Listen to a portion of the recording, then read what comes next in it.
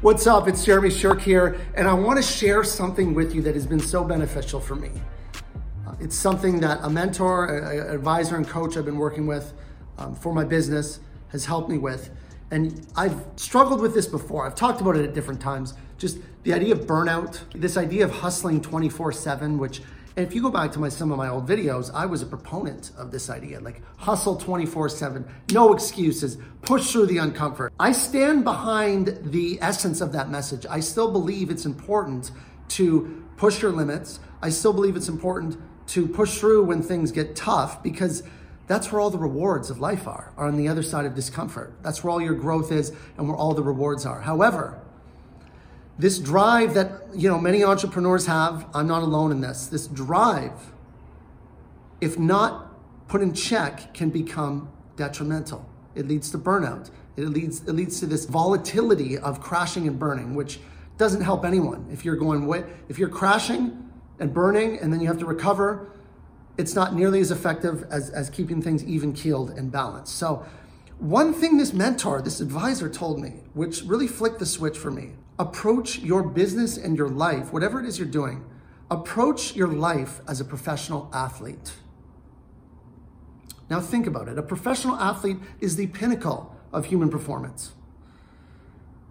And are they training 24/7? Are they actually competing and playing in their sport or whatever it is 24/7? No, they're recovering. They're practicing for sure. They're competing at other times, but most of the time they're actually recovering. Maybe they're studying. Maybe their mind is completely off their sport. They're sleeping. They're focused on their diet, getting proper macros and having good nutrition, getting proper sleep. They're at the pinnacle of human performance. They have every aspect of their life dialed in so that when they go out onto the playing field or they go out onto the courts or whatever, they are able to compete at the highest level. As far as I'm concerned, entrepreneurship, running a business, is a full contact sport.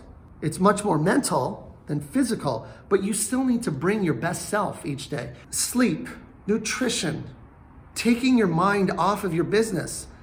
These are all crucially important things to do if you want to be bringing your best each day and showing up as your best. Look at it this way. If you are doing that chronically, like long hours, long weekends, and you are have a profitable business and you have a team, then you are not delegating properly. You're not doing your employees or your business any favors when you're coming in stressed, burnt out, spread so thin. There's no nobility in that. And you're working against yourself. If you have a team, if you're at a point where you're profitable and you have a team, you need to flex that delegation muscle and learn to let go of things and let other people do things. If you're not at that stage yet, in the startup phase, sometimes, and it often does require to push yourself beyond your limits, and maybe you will have to burn out. That's how I built my business. There was burnout in the beginning stages. I don't know if it could have happened any other way. So at a certain point though, you have to shift, and really when your team gets a certain size, you have to value those things that make you your best self so you can bring your best self each day, because at that point you're leading and you're not doing as much in the trenches, ground floor stuff.